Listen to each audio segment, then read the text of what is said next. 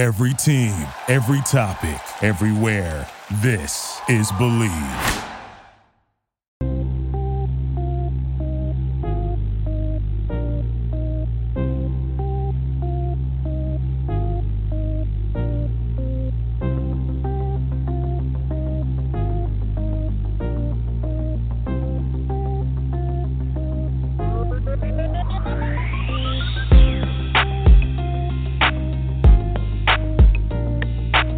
Good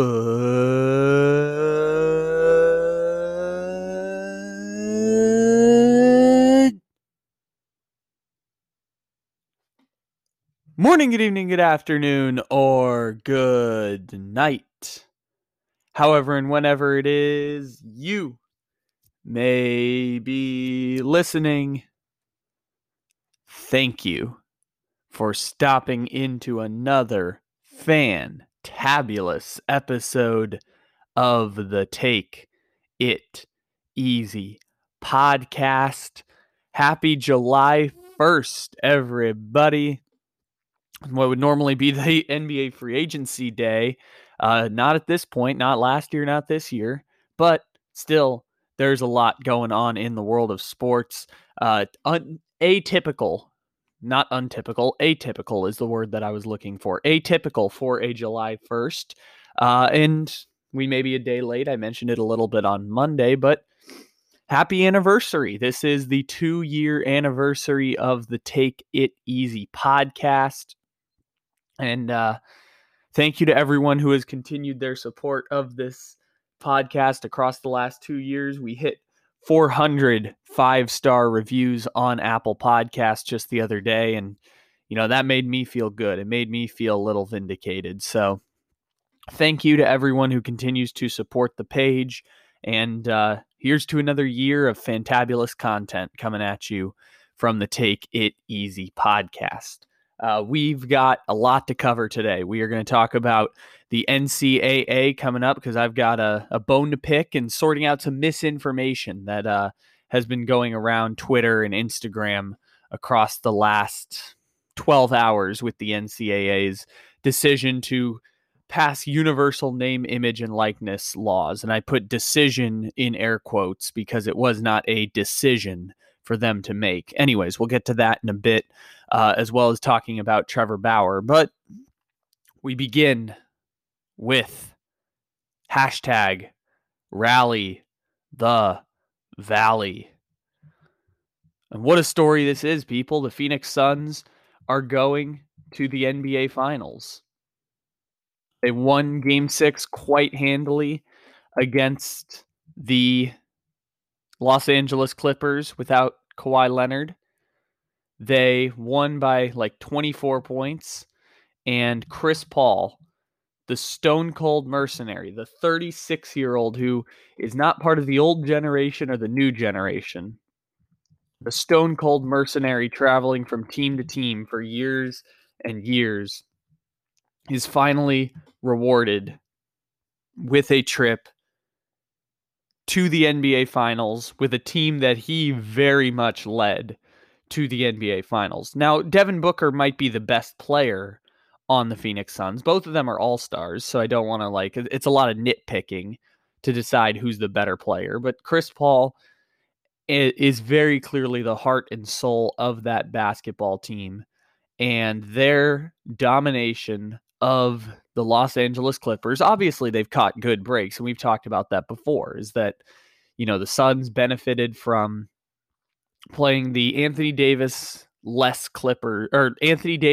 Lakers in the first round, the Jamal Murray-less Nuggets, and the Kawhi Leonard-less Clippers. Yet still, the Phoenix Suns being here is a crazy story in and of itself, and something that history will remember for a long time, because the Phoenix Suns, who now might be in a position to win the championship, given that Giannis Antetokounmpo is doubtful for Game 5 tonight against the Atlanta Hawks, the Phoenix Suns were a franchise marred in mediocrity that has now caught all sorts of good breaks with Monty Williams, who you cannot, if you know Monty Williams' story from a car crash where his wife died and left his 4 daughters, to him to raise by himself. He left basketball for a while, came back, got the head coaching job in Phoenix, which was a job at the time that was not very desirable. And for Monty Williams to be here now, it's a story that everyone can get behind and everyone feels great for him. For James Jones, the guy who for years was the butt of all these LeBron jokes because he spent 4 years with LeBron in Miami. And as soon as Miami went to Cleveland, he went and followed LeBron to Cleveland for 3 seasons. He retired to get the president of basketball operations job with the Phoenix Suns, getting to jump the line per se before paying some dues in the business. And James Jones, inherited Devin Booker, inherited DeAndre Ayton, but also drafted Mikal Bridges and traded Zaire Smith to land Mikal Bridges and navigated the trade to bring in Chris Paul and signed Cam Payne and signed Torrey Craig and signed Jay Crowder. It was a navigation by James Jones of epic proportions. He won Executive of the Year this year because he traded Ricky Rubio, Kelly Oubre, and a first-round pick, top 12 protected, for Chris Paul. And Ty Jerome was in the trade also, but I don't know if Ty Jerome's going to end up mattering that much in the grand scheme of things. The point being, that was the deal that made the Phoenix Suns a champion team, Western Conference champion, after they went the longest non-Kings playoff drought in the NBA. They went a damn decade without having success, which is really hard to do in the NBA. It's really hard to go a damn decade without winning anything. And Devin Booker has endured 6-7 years of this now. He's in his 6th season, I believe, now in the NBA, 2015 draft. So this is Devin Booker's 6th season. They rebuilt around him, which was a difficult proposition in and of itself, because when you have a Devin Booker, a 22-year-old all-star who can score 70 points in a game at 21 years old, 22 years old, it makes rebuilding around him that much more difficult. But the Phoenix Suns navigated it, and we've talked about this before. There was some good. They got DeAndre Ayton with the number 1 pick in the draft as a franchise building block. They drafted Mikal Bridges. They traded the pick that became Jarrett Culver for Dario Saric, so that worked out quite well for them. The Phoenix Suns also made some mistakes through the draft. They drafted Josh Jackson over De'Aaron Fox. They traded 2 first-round picks for Marquise Chris. The Phoenix Suns, and also in drafting DeAndre Ayton, they passed on Luka Doncic. So obviously they made some mistakes within their drafting room, and every franchise is going to have that level of success and failures. And it's one big move like a Chris Paul trade, and some good breaks, of course. Let's not pretend like they didn't play 3 teams without either their best player or their second best player in the postseason. While apart from 2 Chris Paul quarantine games, they remained remarkably healthy. But the Phoenix Suns are still an unbelievable story. And Chris Paul coming in, being the piece to turn around that franchise, was quite remarkable. And he was rewarded with a 31-point second half against the Clippers. He finished the game with 41. 31 in the second half was his career high of any game. And the Phoenix Suns outscored the Clippers 64-46 in the second half. Chris Paul was rewarded in what I read an article before. I think it was from The Ringer or it was from Clutch Points. I can't remember who said it, but it was the biggest legacy game of Chris Paul's career. This Game 6 was the biggest legacy game of Chris Paul's career. 1 game away from the finals, a team you're clearly outmatching. Marcus Morris and Reggie Jackson and Paul George can only get you so far as a big 3 stacked up against 3 legitimate top 50 players, 2 all-stars and DeAndre Ayton, who at 22 is putting up double doubles and 16 and 17 games all the time here in the playoffs. So Yeah. Chris Paul passed whatever fake test you wanted to give him. Chris Paul passed the sniff test, the eye test, whatever you want to call it, because this 36-year-old stone cold mercenary, he's not part of the old generation, even though you could argue he's only like 2 years older than LeBron. But LeBron is an anomaly of the body. He's not part of the younger generation like Devin Booker. He's not a baby like Trae Young. Chris Paul is just a mercenary who's bounced from team to team to team and finished top 5 in the MVP this year. And Chris Paul is getting rewarded for years being obviously a Hall of Famer, one of the handful of best players in the NBA, multiple times playing with the most talented rosters in the NBA. From the 2015 Clippers were one of the most talented rosters in basketball of the last 7 years, and that year they were the most talented roster in basketball over the Warriors, who would eventually win the championship. They just happened to fall to the Rockets in a 3-1 collapse. And then he would go to the Rockets. The 2018 Houston Rockets with him and James Harden were better than the Golden State Warriors. I remember that Game 5 of that Western Conference Finals when the Rockets went up 3-2 on the Warriors. I was sitting on my couch and I said to myself in that moment, the Rockets are a better team. Rockets are better than the 73-9 Golden State Warriors with Kevin Durant. And Chris Paul popped a hamstring and he missed games 6 and 7, and the Warriors would win both of those games. And so Chris Paul, now with the most talented rosters, has come up short multiple times.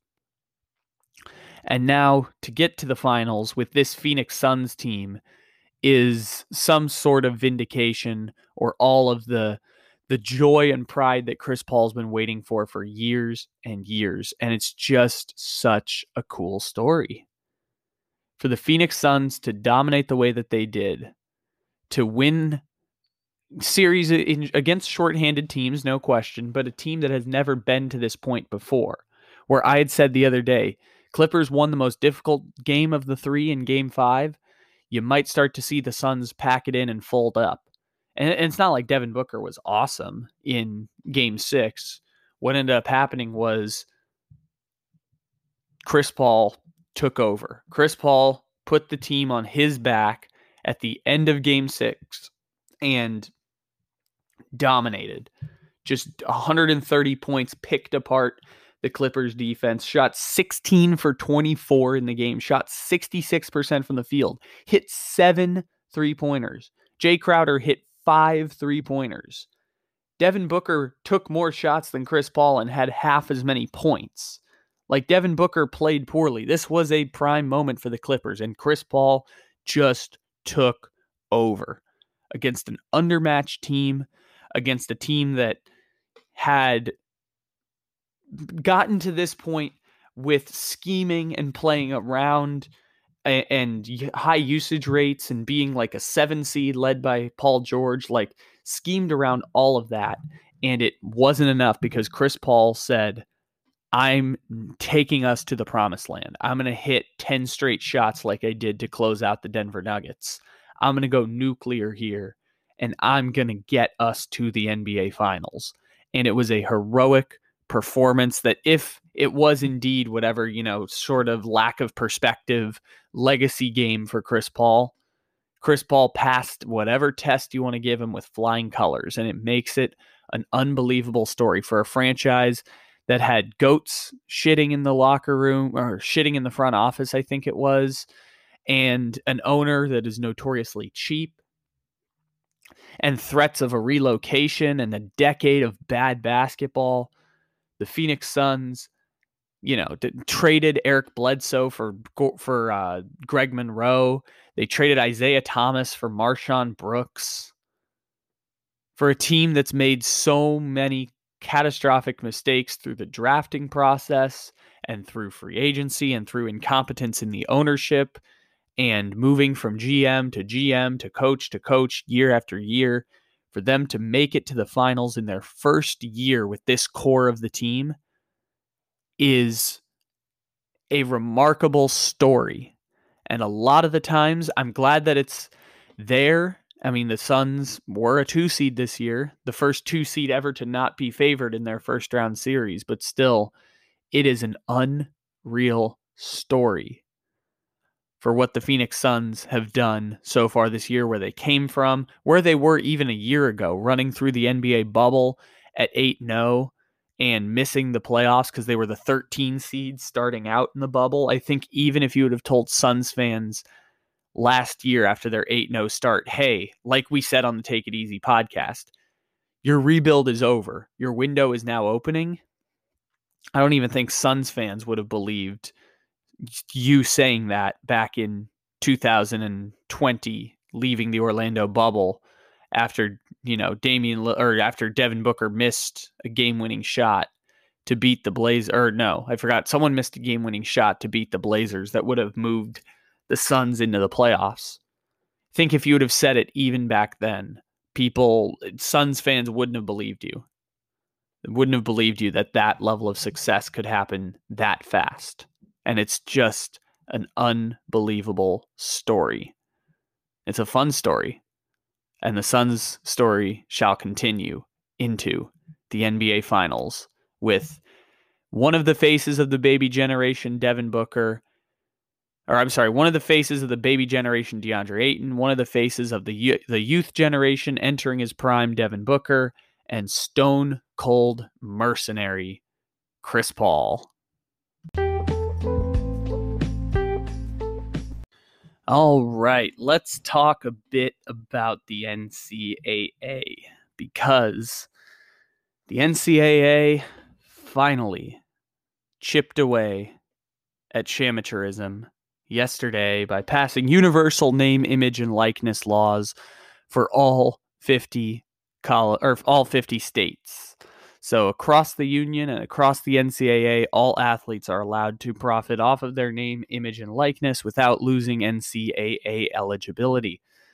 And a lot of people were taking a victory lap on that yesterday, that, the NCAA is finally making progress and that we are seeing the changes. And I would like to correct some of the things that have been spoken around in the narrative here with this story. Because as you know, we've been talking about name, image, and likeness laws and the NCAA's fall of amateurism and the changing tides of college sports for about, 2 years, because we've had this podcast for 2 years now, but it's been a pressing issue for much longer than that. The NCAA needs to continue to be held accountable. Yesterday was not a victory lap for college athletes or a victory lap for detractors of the NCAA. Yesterday was a victory lap, and deserved to be so, for the people who have fought years and years for the rights of student athletes, whether that's former athletes, current athletes, which is a difficult slope because college athletes move out in 4-year cycles. It's the reason why they were able to perpetuate amateurism and never have a sort of movement that continued very long, was just because people would graduate out. People would leave the system and go off on their own lives, like a lot of college clubs and campus activities end up being, is that you filter new people in and out every 3 to 4 years.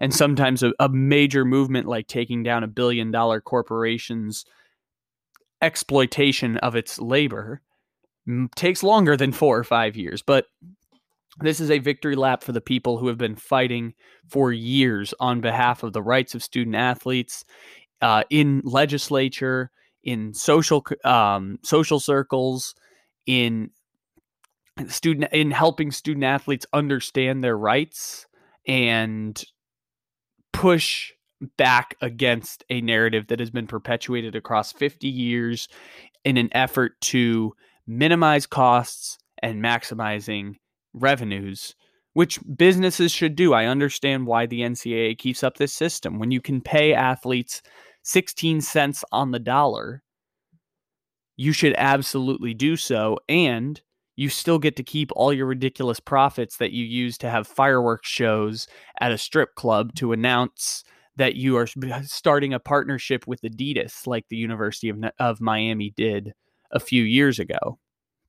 And you can have $27 million facilities and however else you spend money just to make sure that you don't break even on your budget at the end of the year. So this is a victory for those people, for the people who have been fighting for years, the college athletes themselves who have pushed back against the narrative, the people who went across the seas or went to the G League instead of going to college sports and forcing college sports to rethink the way that they do their business.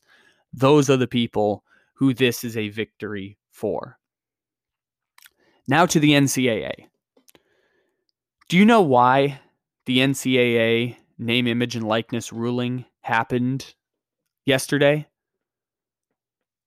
Because as of about 6 hours ago at midnight on July 1st, preventing student athletes from profiting off of their name, image, and likeness was illegal in 13 states. Had the NCAA not done that yesterday, the NCAA would have been committing a crime in 13 states.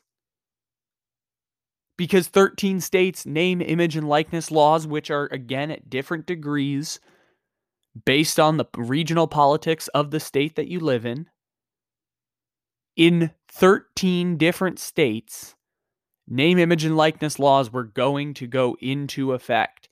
The NCAA literally waited until the very last moment. Literally 8 hours before it was illegal. The NCAA's economic model would have been illegal in 13 states 8 hours later.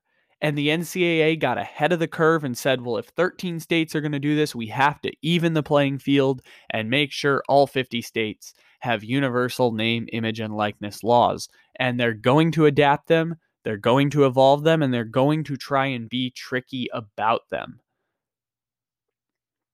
The ultimate goal for the NCAA is how can we maintain this system as much as we can, and how can we prevent the kids from getting some form of power?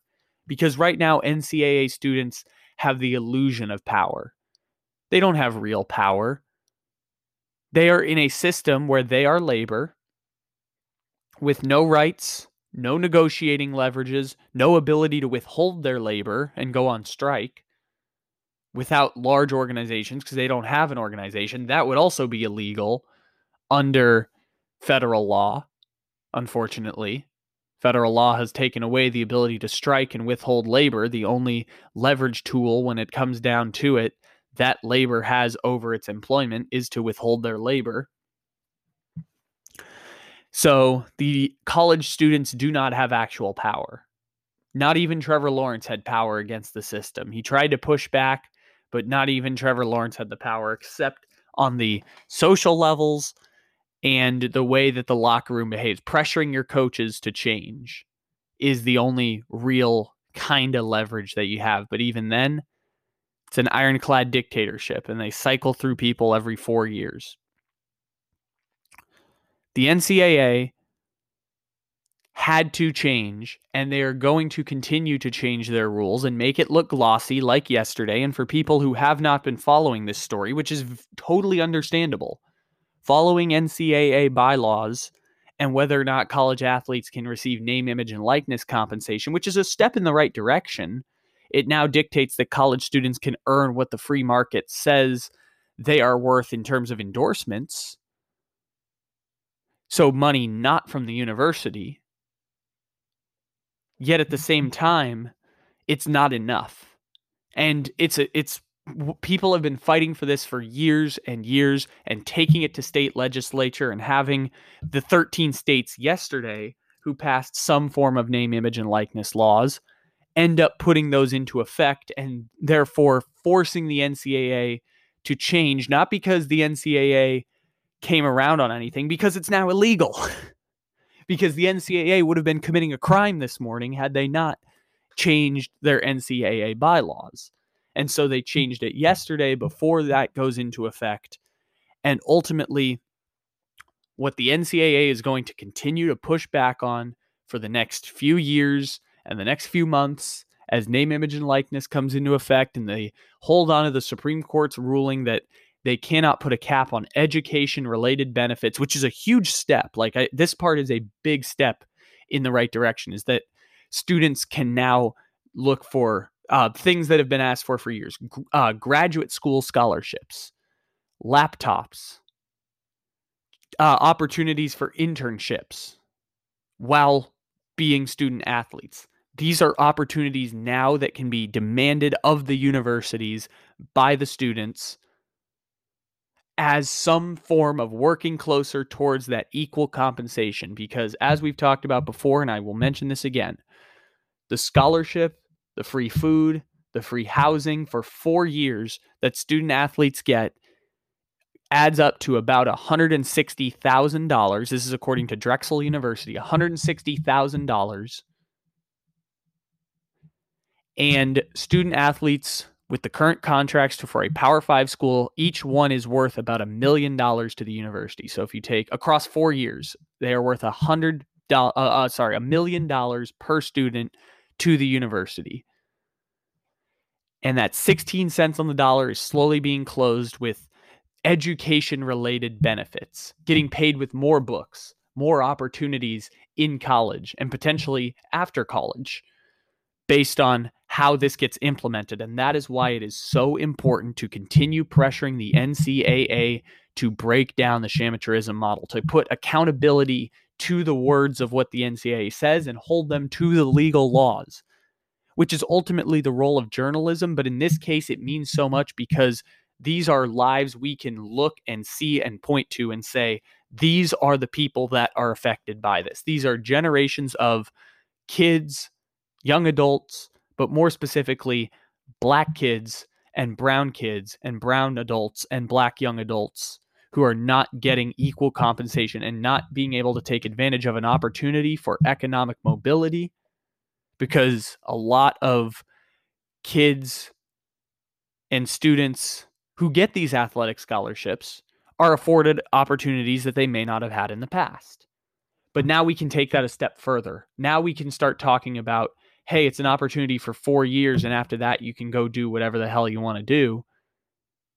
But if there's no pathway to success, then a lot of times you fall back into whatever options you had before. And all of a sudden, an opportunity to make $1 million, generational changing money, life-changing money, goes out the door.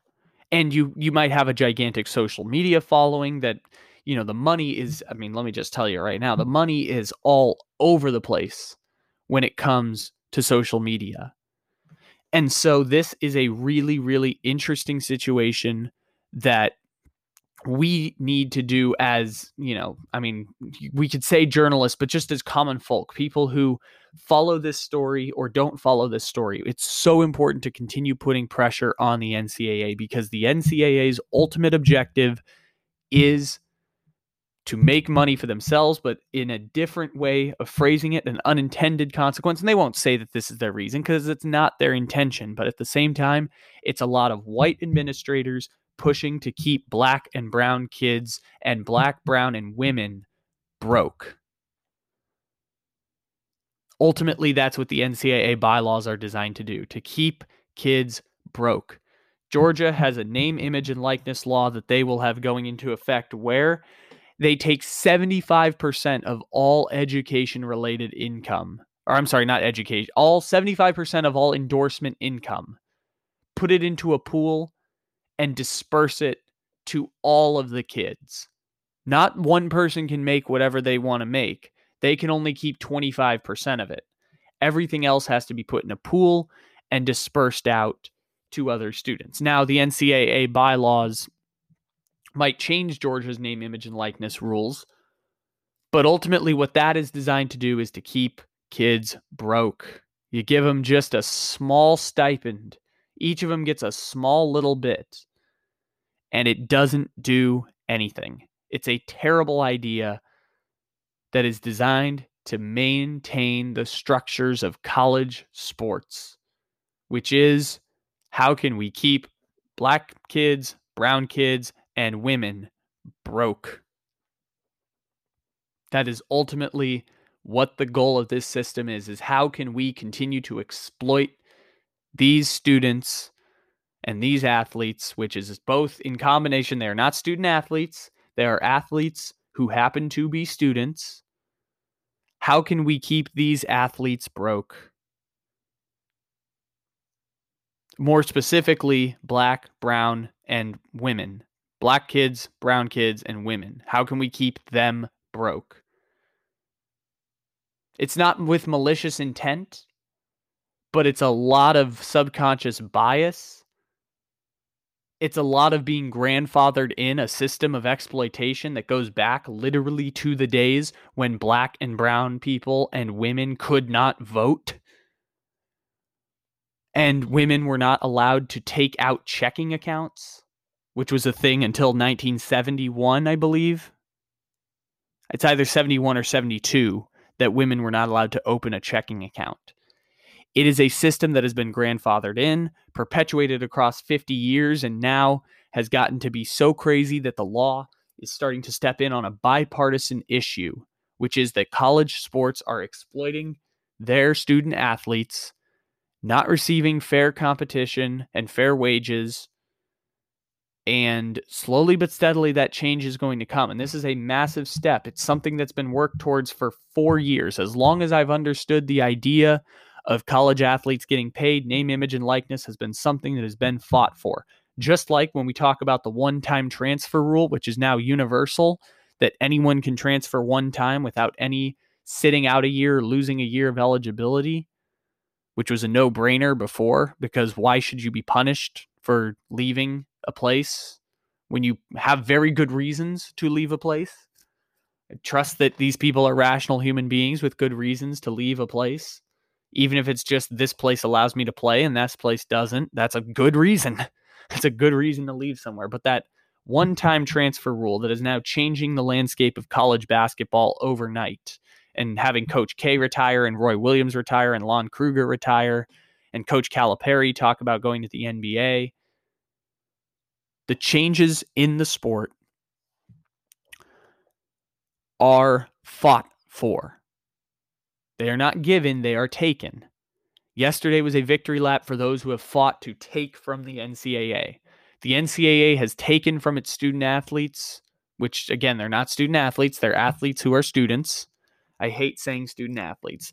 The NCAA has taken from their labor time and time again for generations upon generations upon generations, as they now make in over $1 billion in revenue per year, distributed to each of these schools that now have $27 million facilities and ridiculous amounts of money to spend on fireworks shows to announce Adidas apparel internships, or Adidas apparel deals. Sorry, not internships. Adidas apparel deals for the next 7 years. Now it is being taken back. The money is being taken from the top and given to the people who are being exploited in an effort to maximize those profits. One-time transfer rules, while they don't exactly correlate to financial benefits, they are absolutely a step in the direction to grant power to the students. Often money leads to power, but sometimes you can have power in leverage. And in this case, they have power in leverage. And now they will get power in money. The ability to market themselves.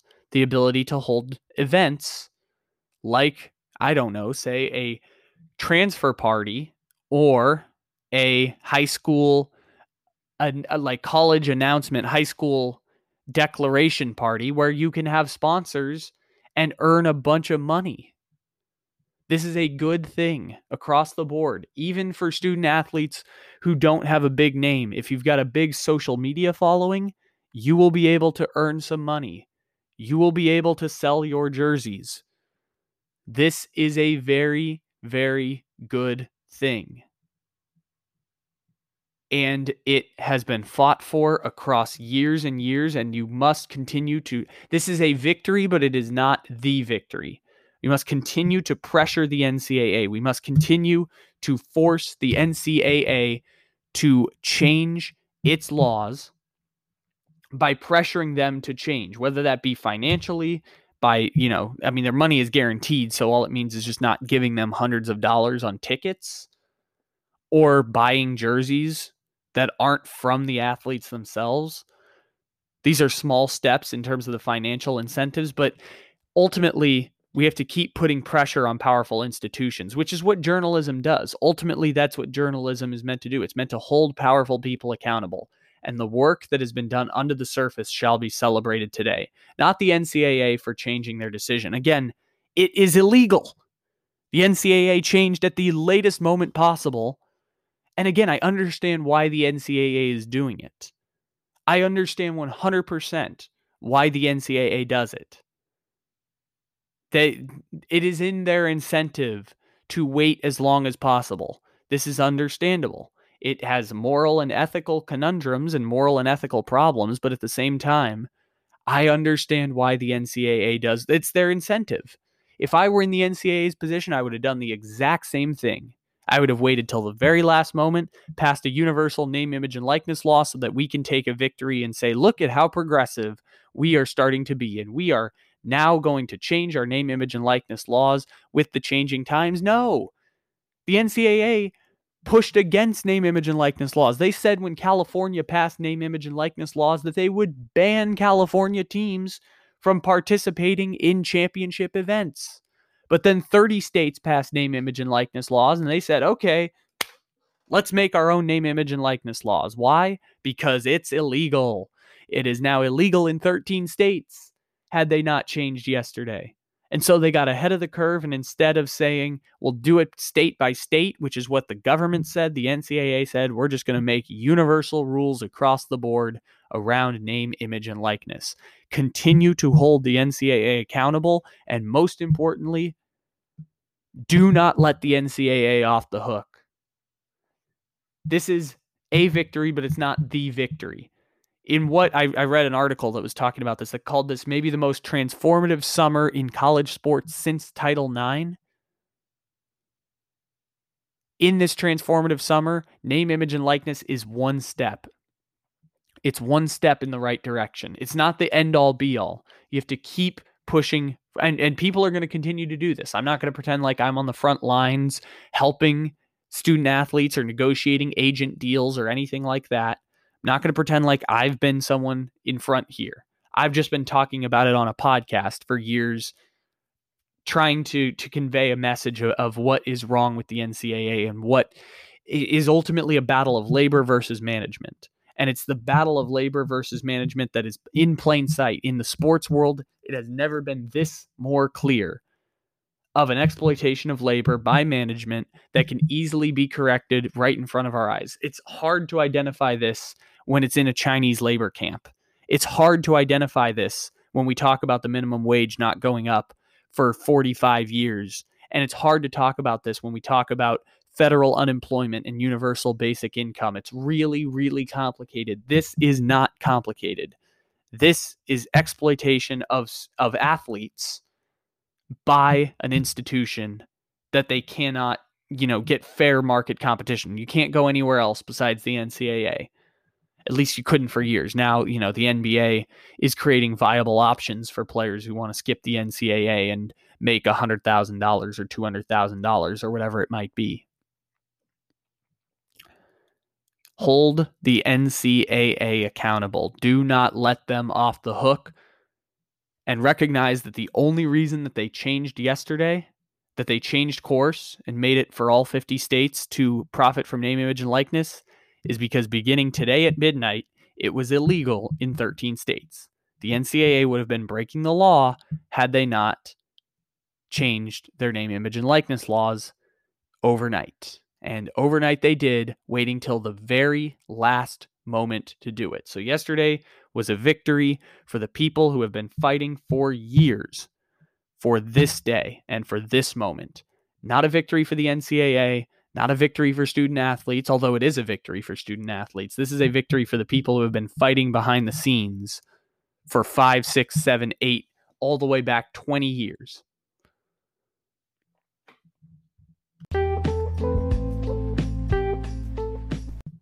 All right, so I'd like to wrap up today with we went from lighthearted to more serious to now let's get to the most serious story of the day, which is Trevor Bauer.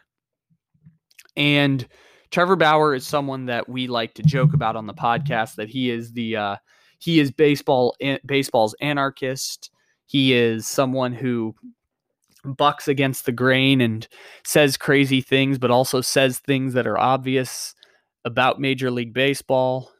And Trevor Bauer is now facing allegations of sexual assault in California for events that went down between April and May of 2021. And I want to read the details of the story from Paul Kasabian of Bleacher Report, because this is important to point out, and it's important to discuss these situations because for some people the default is to initially dismiss some of these stories. The same thing happened with Deshaun Watson, the most recent case of an athlete facing sexual harassment and sexual assault allegations.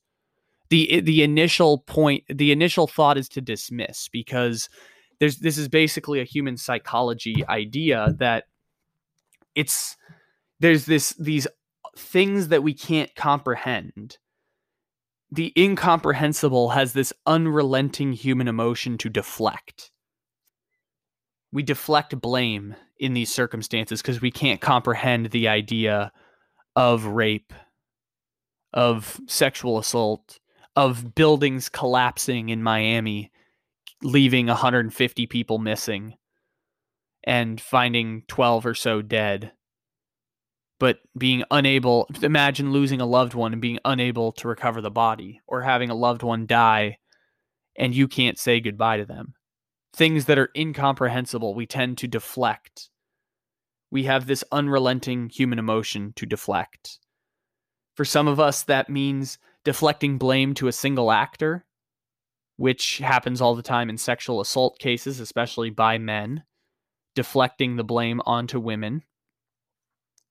Others frame it as a stranger things have happened, or I've seen it all before type of thing, which is a lot of the times how I comprehend with the incomprehensible, is by saying, well, it could always be worse. It could always be crazier. I've seen it all before. And others deny reality altogether, which in cases of sexual assault happens all the time, is, this is not true. And it happens a lot now with media, where media reports things and instantly it's taken as fake news, when a lot of media is, not a lot. I should say journalism has to go through so many checks and double checks and triple checks of sources and quadruple checks to get information passed, that it's generally good. It's important to know what it is that's being said when it's journalistically credible. And so, with that being said, this is Paul Kasabian of Bleacher Report. I wanted to read the story of the Trevor Bauer allegations in Pasadena County across the last few days. So, just as a side note here, the following article discusses sensitive details regarding allegations of sexual assault. If that is a trigger, or if something within it you think may cause some, I don't want to say discomfort, because it's more than that. But let's say if it's a trigger for you, please, by all means, please pause the podcast. But let's proceed. The Pasadena Police Department announced Tuesday that it opened an investigation several weeks ago into Los Angeles Dodgers starting pitcher Trevor Bauer after a woman said he sexually assaulted her in Pasadena, California. On Wednesday, graphic details of the allegations were included as part of the Women's Domestic Violence Restraining Order against the pitcher, per Brittany Giorelli, sorry if I botched her name, and Katie Strang of The Athletic. The woman said in a 67-page ex parte document that the pitcher assaulted her on two separate occasions that, quote, included Bauer punching her in the face, vagina, and buttocks, sticking his fingers down her throat, and strangling her to the point where she lost consciousness multiple times. The woman said that she met Bauer on Instagram in April 2021 and traveled from San Diego to Los Angeles to meet him in person on April 21st. which she said was when the first of 2 encounters occurred. She said the second time occurred on the evening of May 15th. The woman said both encounters began in a consensual manner before Bauer committed acts that she did not provide consent for. The woman also said the second encounter resulted in her suffering, quote, 2 black eyes, a bloodied swollen lip, significant bruising, and scratching to one side of her face, per Giaroli and Strang. She said her medical notes also stated that she suffered significant head and facial trauma and that she showed signs of basilar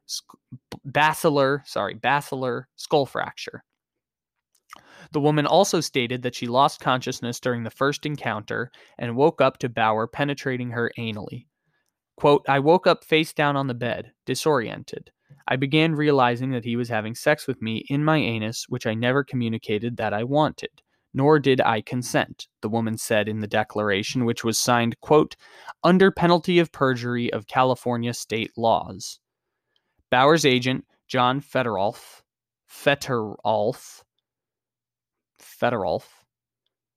Bauer's agent denied the allegations in a statement released Tuesday. Quote, Mr. Bauer had a brief and wholly consensual sexual relationship initiated by the woman beginning in April 2021.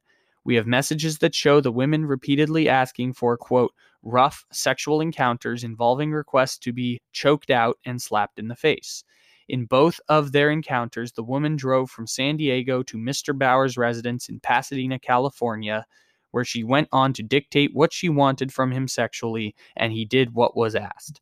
Following each of her only 2 meetings with Mr. Bauer, the woman spent the night and left without incident, continuing to message Mr. Bauer with friendly and flirtatious banter. In the days following their second and final encounter, the woman shared photos of herself and indicated that she had sought medical care for a concussion. Mr. Bauer responded with concern and confusion, and the woman was neither angry nor accusatory. Mr. Bauer and the woman have not corresponded in over a month and have not seen each other in over 6 weeks. Her basis for filing a protection order is non-existent, fraudulent, and deliberately omits key facts, information, and her own relevant communications. Any allegations that the pair's encounter were not 100% consensual are baseless, defamatory, and will be refuted to the fullest extent of the law. Bauer's camp declined any further comment than that statement when approached by Giaroli and Strange. Brian Friedman, who is representing the woman in the case, stated the following to Giaroli and Strange. Without going into detail for the benefit of both my client and Mr. Bauer, the pictures evidencing the unconsented abuse do not lie. Any suggestion that she was not the victim of assault is not only false and defamatory, but, in fact, perpetuates the abuse. Our client truly wants Mr. Bauer to engage in a medically appropriate therapeutic process where he can receive the treatment he needs to never act this way again. If he is willing to meaningfully participate in a process directed by appropriate professionals, it will go a long way towards allowing her to feel safe and resolving this matter. But regardless, she cannot allow this to happen unknowingly to anyone else. And from a baseball standpoint, the 30-year-old is still listed on the Dodgers' active roster and most recently started against the San Francisco Giants on Monday. He made 17 starts for the Dodgers this year.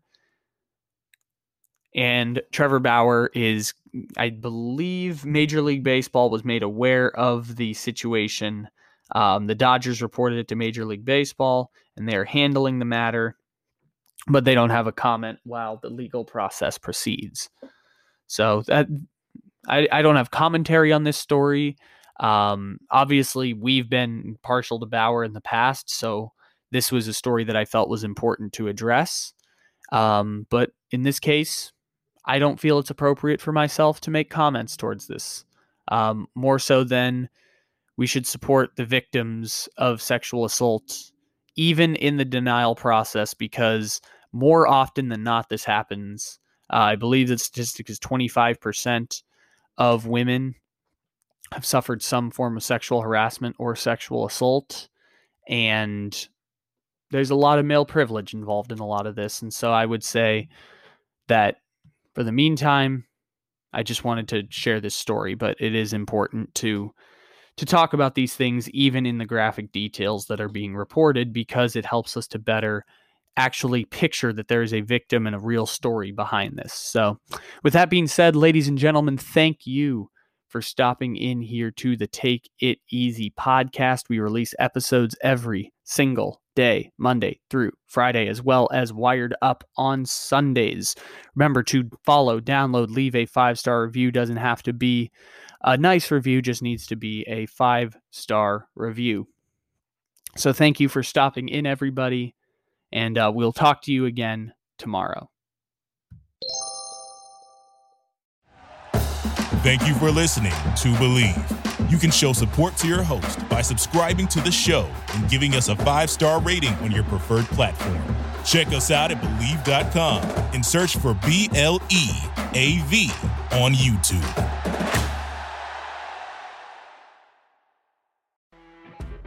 You know when you're listening to a true crime story that has an unbelievable plot twist that makes you stop in your tracks? That's what our podcast, People Are the Worst, brings you with each episode. I'm Rachel. And I'm Rebecca. We're identical twins who love true crime cases that make you say, didn't see that coming, and we hate the people responsible for them. Listen to People Are the Worst now on Apple, Spotify, or wherever you get your podcasts.